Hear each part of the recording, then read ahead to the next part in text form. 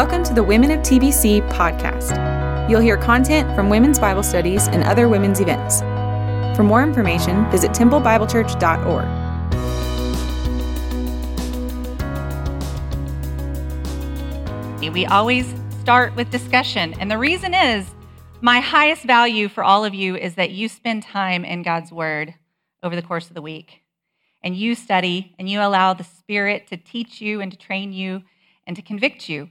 And so when you come together with this group of new friends, I want you discussing what God has taught you in your personal study during the week, not what he's taught me or any of the other teachers that get up here before you. So that's why we discuss first what you have been studying and talking with God about in your personal time. We discuss with people who are different than us.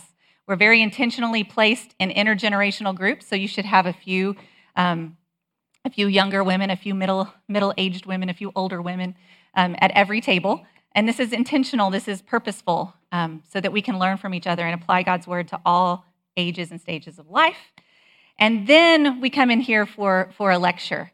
And I want you to know that we have a 30-minute lecture. There is no way that I or the rest of my team is going to be able to expound on every single thing that happens in the book of Acts during this time. And that's not really what this is for. This is the last piece. This is so that we can share with you as co-learners what God has been teaching us. But I want you to know that I want you to value your time more than this time. So if you have to skip one thing, I want you to skip the lecture. There's plenty of opportunities for you to listen to it. You can listen to it online. We have a podcast so that you could listen to it, the audio version. But I don't think that you have to in order for God to teach you and instruct you from his word. And so I wanted you to hear that from me. That being said, I have asked my discussion leaders to please start on time at 9:30. And so I am going to hope that the Holy Spirit motivates them to do so that if you come late, they're going to already be started and they're going to have been talking, and that's okay.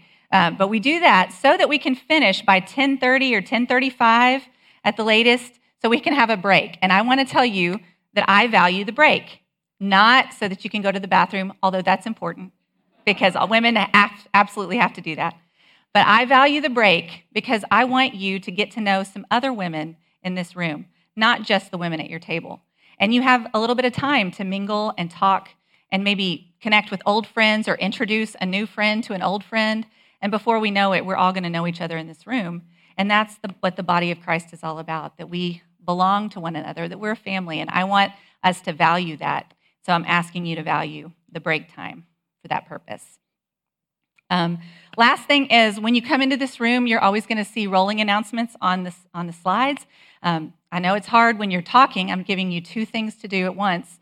Hard to pay attention to them, but I won't be able to highlight all of those announcements each week. I'll try to highlight one. So pay attention if you can. That being said, I do have one for this week. We have a project that we are embarking on as the Women of TBC. This semester, we are going to be intentional about blessing coaches, female coaches in our area through Fellowship of Christian Athletes. We have a woman here, a part of our body, who is tasked to encourage female coaches, and we're going to join with her. And you'll notice on your little box at your table, everybody's got a little tag on the end of it, and you have the name of one or two coaches. We're starting with Belton ISD. All of these coaches are from Belton ISD, and I want you to be praying for that coach. That coach is yours. Each table has at least one or two. Your leaders are going to try to reach out and connect with that coach, and maybe in the future we'll have some other projects we can do to bless them, but I want you to pray for them by name all semester. And I've told them that we will be doing that, and I know that you will. So I'll give you more info on that later. All right, we are going to jump into the lesson, so let's pray first, and then we will start today's lesson. Our Father, we just thank you so much for bringing us together today in this very room for your purposes. We know that we're not here by accident, that you've drawn us here together, that you meet us here. We're gathered in your name, so you're in our midst. And we just want to join our hearts together to praise you, to glorify your name, to trust you together. And we thank you, God. We thank you for loving us and being present with us. We want to lift up all of our friends, even those in this group who are sick with COVID or who have children who are sick or relatives. God, we are so weary of this, and we need your help. We need your encouragement. We need your love, and we need your help to be the body of Christ that you call us to be. So would you help us?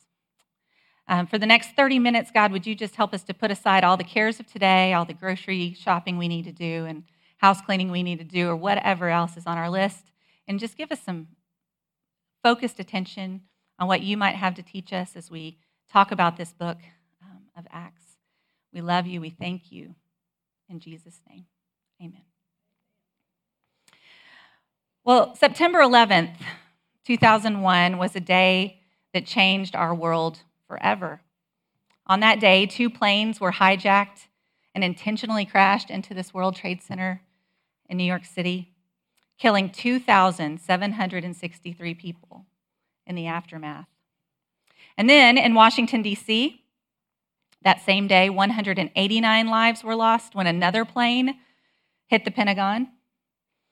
And then finally, near Shanksville, Pennsylvania, all 44 people aboard United Flight 93 perished when that plane went down at the hand of the brave passengers who helped to take it down before it could hit the United States Capitol and kill many more people. And so we remember this day. We remember it every year on the anniversary of when it occurred. But to really understand it, you need way more than just those facts that I just ran through.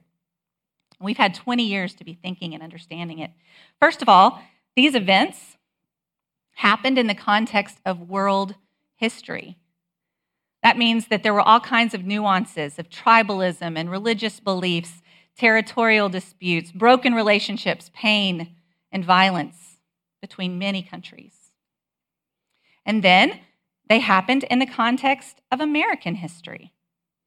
These are details specific to United States policies, people, places, and events that contributed to the tragedy that day. And then finally, they hit us all in very personal ways. If you were old enough, and some of you might not have been in this room, but if you were old enough, I'm sure you remember exactly where you were the day that you heard or first saw that news. My husband and I, we lived in Washington, D.C. at the time, just outside of Washington, D.C. And so my husband was at a training event that day at Fort Belvoir, Virginia, and he was sitting next to a man who, when they saw that, together they saw the images on the screen, that man would later learn the next day that his wife had perished in the Pentagon. And then Raymond and I lived in a neighborhood that was almost all military and government workers, and all of D.C. shut down that day.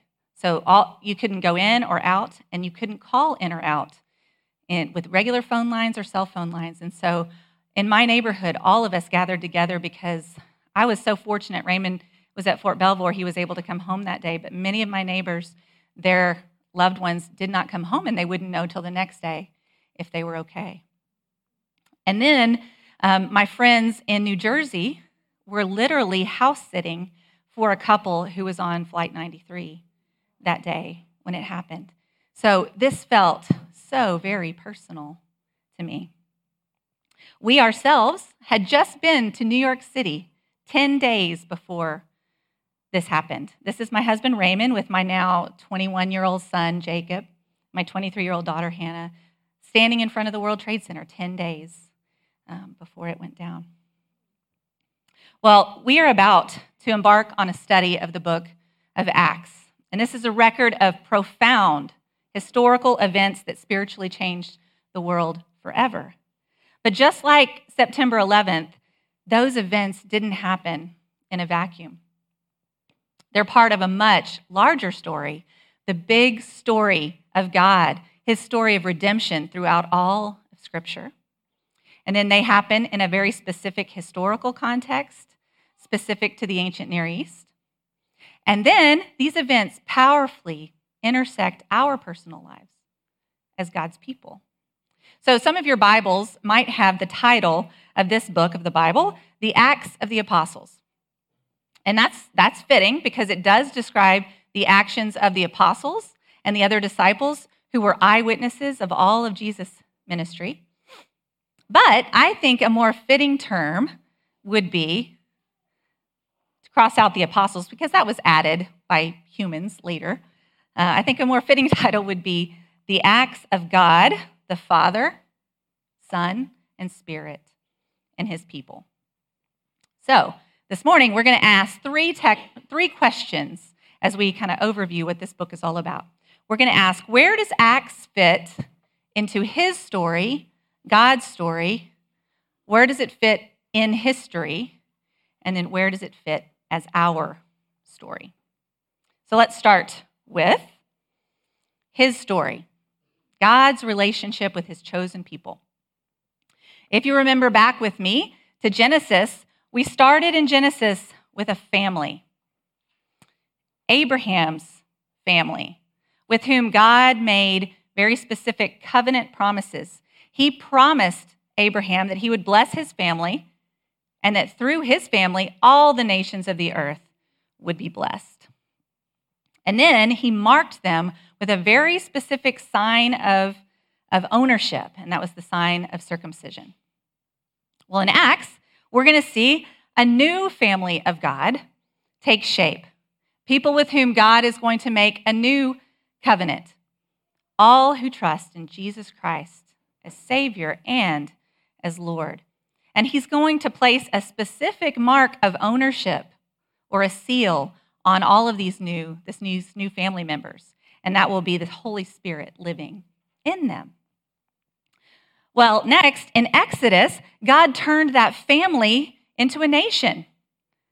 Remember, there were 12 tribes, and they represented the 12 sons of Abraham's grandson, Jacob, whose name he changed to Israel, and they became the Israelites. And God rescued those Israelites out of slavery in Egypt and gave them a law that would set them apart as a light to the nations. Well, in Acts, we're going to see God establish his church with a new national identity. It's going to be a heavenly one. His people are going to be united citizens of heaven, ambassadors of God to the ends of the earth. And he's going to write his law now on our hearts, on their hearts, through the Holy Spirit, and then send them out literally as a light to every nation in the world. And then finally, painstakingly, in Joshua, Judges, Samuel, and Kings, that we've studied the last few years, we saw this painful process of God establishing Israel into a kingdom. First, they conquered Canaan under Joshua, and then they were fractured for a long, long, long time under the Judges. And then they came together as a kingdom under 3 unified kings, Saul, David, and Solomon. And then last semester, we saw them divide into 2. We had the northern kingdom of Israel and the southern kingdom of Judah. Well, in Acts, it's so cool. You take Israel and Judah that we left behind in Kings, and God's going to restore them into one kingdom once again in Jesus Christ. He's going to tear down all of those dividing walls of hostility that they had between each other, and he's going to establish the multi-ethnic kingdom of God, where all ethnicities, all people groups are going to be welcomed in, brought near through the blood of Jesus. Well, also, in Kings, we saw God's presence reside with the people in the temple. We talked about this so much last fall, and that was in Jerusalem. But we saw that the people just refused to worship God there wholeheartedly, and they just went after idol after idol after idol, compromising their devotion to God. Well, in Acts, God is going to establish a new temple. All of these really cool gatherings of his people, the church, made up of living, breathing, active stones, displaying God's glory to the world. In fact, all of Acts is about the spread of the gospel and the birth of the church. And so we're going to kind of find our outline in, if this will click, there we go, in Acts chapter 1, verse 8. This is where Jesus tells his disciples, "But you will receive power when the Holy Spirit has come upon you, and you will be my witnesses in Jerusalem," that's chapters 1 through 7, in Judea and Samaria, that's chapters 8 through 12, and then to the ends of the earth, and that's going to be chapters 13 through 28. So it's so cool. It starts with Jerusalem, part of Judea, and this is exactly where we left the southern kingdom last fall in Kings. We left them, we left Judah here in Jerusalem and in Judea just before they were carried into exile into Babylon. And then we left the northern kingdom a little bit earlier, captured and exiled to Assyria. Well, guess what Assyria's capital was? Samaria. And so now, all these years later, these northern Jews that we studied last semester are now part of the Samaritans. And they have this amazing opportunity to hear the word first. Jesus' gospel message was to go to the Jews first in all of Judea and Samaria, and then to the Gentiles, to the ends of the earth. So in the second half of Acts, we're going to study 3 important missionary journeys that Paul took all over the known world at that time. You see the craziness of that map. He's going to go to all of these places, and we're going to read about them. And then he's going to make a final journey to Rome. So I think this stuff is so cool, how God brings the word together in one big story. Well, next, let's look at the history in which Acts is set. Usually this is the most boring part to you. I hope it's not today. There's some really neat things. But we always want to ask some questions to help us understand the historical context of really any book that you're reading in the Bible. You want to ask these basic questions. Who wrote it? Who did they write it to? And when? And then why did they write it? What was its purpose? So we're going to try to answer these quickly today. First of all, who wrote it? Well, Acts is actually the second half of one book written by Luke. So it's the second half of the Gospel of Luke. It was originally one well-researched, orderly account of all of the events that happened concerning Jesus. Luke himself was not an apostle. He was not even an eyewitness. We know that he was a believer and a contemporary of Paul a couple of decades after Jesus' life and ministry and death, resurrection. Luke shows up 3 times in Paul's letters, and we know from Colossians 4, verse 14, that Luke was a physician. So he was a well-respected and a credible author who gathered and collected all of these eyewitnesses' accounts to put together this document, Luke and Acts, for us to read and study and learn from. Well, to whom was it written and when? This is kind of cool. Both Luke and Acts start with a greeting to someone named Theophilus. And we're like, who in the world is Theophilus? Well, Theophilus might have been an actual man. He could have been a trusted early believer, somebody that Luke thought would be a good person to hold this document safely and take care of it well. Could have been that, but we just don't know. We don't know anything else about Theophilus. So it's kind of cool to think that this word, Theophilus, if you take it apart, it's 2 Greek words coming together, theos and phileo, which means lover of God.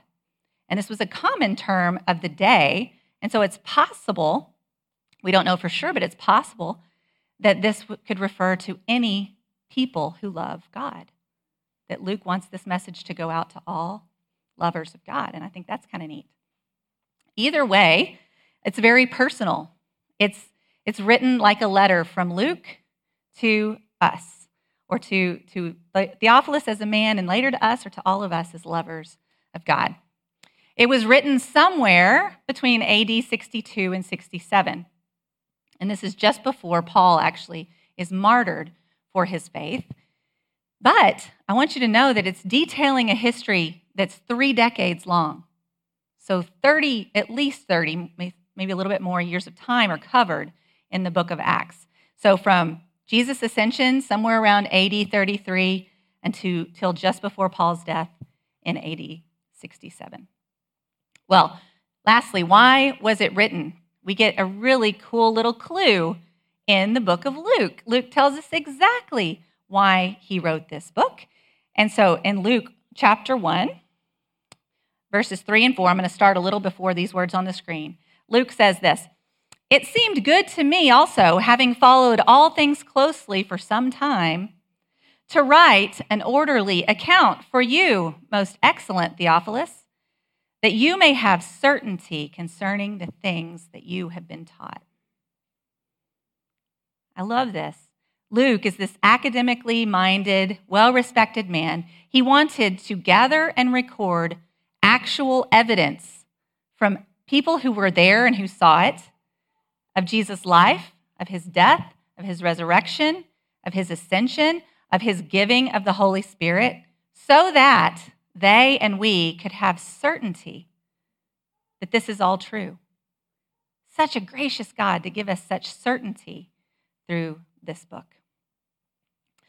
Well, next we want to talk a little bit about the genre of the book and some of its themes. Acts is traditionally known as the New Testament's book of history. And it really is that, but it's so much more. This is the best statement I could come up with. Acts is an historical and a theological record of the unlikely, seemingly impossible spread of the gospel and the church. You know, guys, that I love to read. And this book is so exciting because it reads just like a novel. It has a gripping plot. It's got all kinds of conflict. It's got drama. It's got character development. It's amazing. But at the same time, it records 19 very critical sermons and many more speeches that are just full of theological depth and wisdom and insight. And so there's so much for us to learn in this book. It's really one of my favorite books in the Bible. So there are a few themes that I just want you to be aware of as you start to read and study this book. I'm going to tell them to you as fast as I can. Number one, Jesus is the main character. Jesus is the main character, even though he leaves this week in chapter 1. His physical body leaves this earth, and yet he remains present via his very spirit. Jesus' mind, Jesus' heart, he leaves in us, his people, who are his body. And he is present throughout, guiding every thought, guiding every step as their Savior and as their King. The Holy Spirit indwells and animates the church. That's amazing. That's no small thing. You're going to see unique and similar gifts of the Holy Spirit manifest in every believer. And then collectively, you're going to see the church being led by the Holy Spirit in the most profound ways throughout the book of Acts. So that the church, this one unified body made up of local gatherings of Christians all over the world, will, in fact, be God's witness to the ends of the earth. And you and I are examples of that because we're sitting here in Temple, Texas, thousands of years later, and we have received the message. So this is amazing, God's plan. Lastly, one of my most exciting things about this book is that Acts serves as the foundational template for the rest of the New Testament. So every single letter that Paul writes, the letters of Peter, James's letter, Jude, the Hebrew letter or sermon, all of it is written during the time frame of Acts. So if you understand Acts, then you start to understand all of those epistles in a whole new way when you see where they intersected the story. So you have a really cool, I think cool, some people hate charts, but you have a cool chart on page 11 of your resource guide, and it's going to show you where all of the epistles, all of the other books of the New Testament, minus 1st, 2nd, and 3rd John and Revelation, cross Acts. So this book is going to be pivotal. So to kind of get us thinking about some of these themes, especially in chapters 1 through 7, I want to show you guys a video this morning. And you know I'm a huge fan of the Bible Project.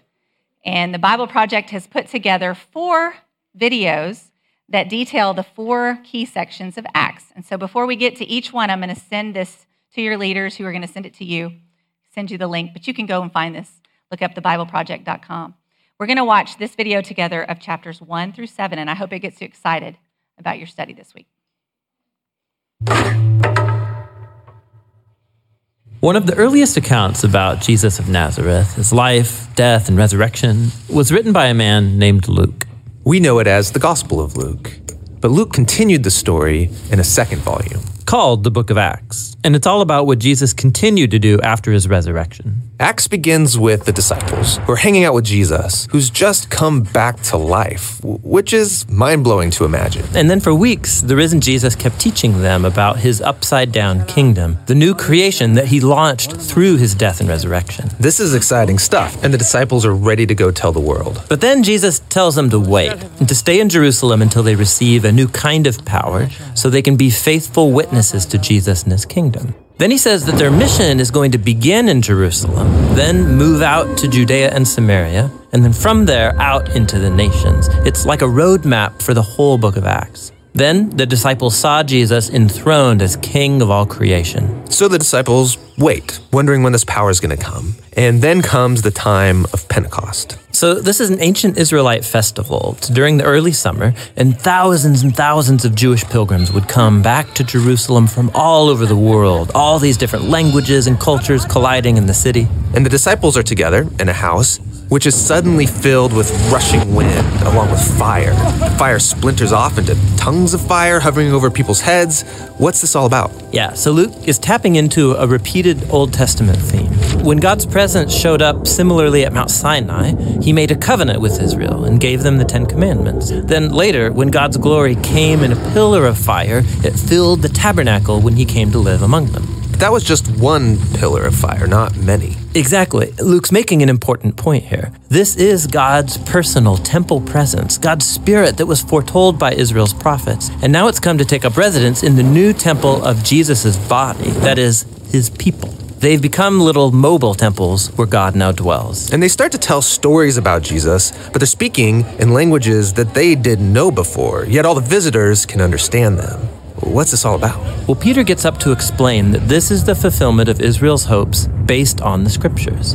God's plan was always to use the unified family of Abraham to bring peace and justice to the world. But the tribes of Israel had been scattered because of the exile. Now here at Pentecost, representatives from all of the tribes come back together and they're introduced to their Messiah, the crucified and risen Jesus, so they can now become the restored people of Israel. And thousands of them start following the way of Jesus. Which brings us to Luke's tale of two temples.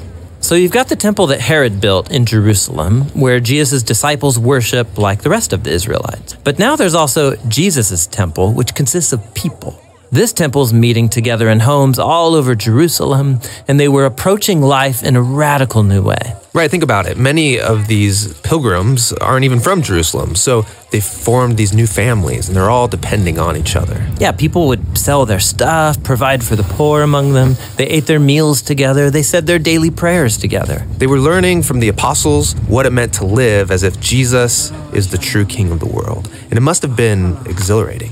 But it wasn't all fun and games. Being God's temple is serious business, just like in the Old Testament. So you might know about that strange story in the book of Leviticus about two priests who disrespect God in the temple and then suddenly die. Well, Luke includes here a similar story of two disciples who dishonor God's spirit in this new temple, and they suffer a similar fate. So there's corruption in the community, but the bigger problem is coming from the outside. Yeah, from the other temple. Its leaders are threatened by this new messianic movement, and so they arrest the apostles, they try to stop them. And this brings us to the final story in the Jerusalem section of Acts. We're introduced to a new disciple, Stephen. Oh yeah, Stephen. He's on fire. He steps up as a leader among the disciples to serve the poor, and he would go to the temple courts to teach people about the way of Jesus. So the temple leaders arrest Stephen, and they find false witnesses to accuse him of dishonoring Moses and of being a terrorist who's threatening the temple. In response, Stephen gives this powerful speech about how predictable this whole situation was. Yeah, he retells the whole Old Testament story, highlighting characters like Joseph, Moses, and the prophets, people who are consistently rejected and persecuted by their own people. Israel's been resisting God's representatives for centuries, and so their rejection of Jesus and now of his followers is a rejection of God himself. They get angry, and they start to execute him by picking up rocks and smashing him to death. And as he's dying, he commits himself to the way of Jesus, to suffer because of the sins of others. He even cries out, "Lord, don't hold the sin against them." This is basically what Jesus said at his death. Exactly. Stephen becomes the first martyr of the Jesus movement, with many more to come.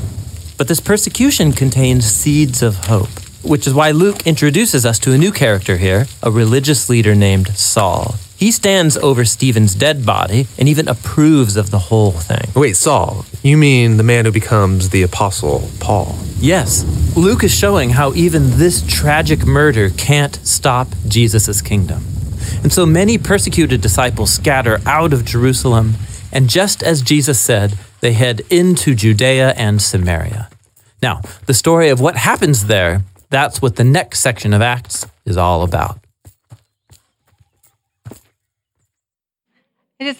I hope that gets you excited about what you're going to learn. That's what we're studying the next few weeks. It's like the best movie of all time. So I'm excited about it. Well, we want to close today with just a very short, I want to give you a short introduction to how this story of Acts is going to intersect our worlds over the next few weeks of Bible study. And so I want to do that by just describing what this study is like. Maybe you talked about this in your discussion groups. Maybe you didn't. So I want to do it very quickly. We're going to talk about 3 words that all start with C that help us to understand what an inductive Bible study really is. So we're going to start with comprehension. This just means that we want to understand what the words on the page of the book of Acts actually say. And in order to do that, we're going to have to read the book of Acts, all of it. And it's long, it's 28 chapters, but we're going to systematically read it together. But we don't want to just read it. We want to try to read it to comprehend what it says. And we might need some help to do that. And so all of you should have received a resource and discussion guide. I want you to put your name on this because they all look the same. And I want you to bring it with you every week. You may not like these kinds of resources that you'll find in here, but sometimes it's really helpful to have maps and charts and outlines and lists. So you're going to find all that kind of stuff in here to help you as you're reading. If something is just not making sense, maybe you can find a resource in here that might help you. All of this introductory material that I've just gone over, you will also find in here. And then when we get to week 10, we're going to split our class, we're going to split that into 2 weeks. And so there's actual homework questions in here. So you don't want to lose this book. You want to keep that handy. You might want to use some other resources. You might want to actually use like an old-fashioned dictionary to look up some words and write definitions. Anything that you can think of, think back to your grade school days to help you with reading comprehension, we want to apply that. And that's the most important thing. If you can't get to anything else, I want you to do that. I want you to read the text for any given week. My favorite thing to do is listen to it. I have my phone read it to me when I'm driving, when I'm walking, when I'm doing the dishes, just about any time, I have my phone talking to me. So over and over, you can't read it enough. Just if you read it over and over, you're going to have something to talk about, something to say, whether you get to the homework or not. But of course, I want you to get to the homework. That's our second piece. This is where we are going to clarify what we read. We're going to dig a little deeper. We're going to try to understand it. And that's what this book is all about. Each week, you have a reflection and discussion section. Those are your homework questions. And some of you are going to hate them. I can just tell you now. So you feel free to come tell me how much you hate them. That's okay. Because they're really, really long. So even a question might take you some time to understand what in the world it is asking. Because they're long. They're not real simple questions with simple answers. So there's not a whole lot of them, but they have a lot of information in the question. And it might ask you to go to another place in the Bible and look up another story that might inform the one that you're reading about. And it's going to ask you to answer some questions. Do your best. If you can't, it's okay, but try to answer the questions in the reflection section, because when you get together as a group, those are the questions you're going to talk about most. You're just going to systematically go through and talk about those questions together. Now, it's important that you don't feel like if you haven't done the questions, you can't come. You absolutely can. Please hear me say that. Please come, and you will learn something. But if you can do it, it will bless your life. It'll open your eyes to what these words actually mean. And then finally, we're going to try to connect what the book is saying with our actual life. Not just our personal life, but our life together. You as a group get to explore this book and learn about it together, and that's going to be exciting because one table might get compelled into an area of service that another table might not. And that's how God works. He puts us, it's amazing. He's living and active in all of our groups. And so I want you to come together and discuss. That's why you're discussing. What has God taught you? What has God taught you? How is that working together? And so you have this section in the back of every chapter, and you can look at it on page 14 and 15 if you want to, because every chapter looks the same. You have a commentary section in this book, and it always has one section called Gospel Glimpses, one section called Whole Bible Connections, and one section called Theological Soundings. And you're going to look at this and you're going to go, whoa, I don't know what in the world this is all about. Just read it. Just read it, underline some things that might stand out to you, put a star by something that maybe you don't understand or you have a question about. And then at the end of your discussion every week, your leaders are going to say, hey, what stood out to you in Gospel Glimpses? What stood out in Whole Bible Connections? Is there a theological topic that you are interested in or is confusing to you? And we're just going to talk about it. We may not agree on everything. That is okay. In fact, that's actually beneficial for us not all to agree on every single thing, because that's how we learn and grow and challenge one another. And so I want you to use that section. There's at the back of every lesson, it gives you some blanks to write, like your biggest takeaway of those sections. Don't even worry about that. Just underline it. Just underline it and star it. And you're going to talk about it. You don't have to fill out that last part. Okay? Does that make sense? I hope that this is a book that will be beneficial to you. But I really tell my leaders this every leader training that we do. I don't care if you like this book or not, because I want you to like the Bible. I want you to like the book of Acts. I want that to be the thing that you're so excited about. Whether you like this one or not doesn't really matter. It's just a tool to help us in that process, okay? In closing, I just want to say that September 11th, 2001 changed the world as we knew it. But what happened in the book of Acts absolutely spiritually changed the world forever. And we get to be part of that journey. Acts has 28 chapters. A lot of people think of us, the church, God's people, as Acts 29 and beyond, because we are still living out the mission of God as his people in the world, taking the gospel to the ends of the earth. And what a privilege it is to do that together. So I want to encourage you to trust God and to trust him together with this group of people that he's brought in your life, and just see what he has for us, see where he might lead us and where his Holy Spirit might direct us this year. Let's pray as we close. God, we thank you for this opportunity. We thank you for just putting us in this particular group of people for this time. And we expect to learn. We expect to be transformed. We expect to be challenged, to think differently, to behave differently, to even speak differently as we're led by the Holy Spirit, as you convict us and you use us for your glory. So we are excited. God, open our eyes to see something new this week as we study your word. We love you and thank you in Jesus' name. Amen. So you guys are going to start in week two of your homework, okay? And if you have children over in childcare, I've gone late, so please go get them as soon as possible.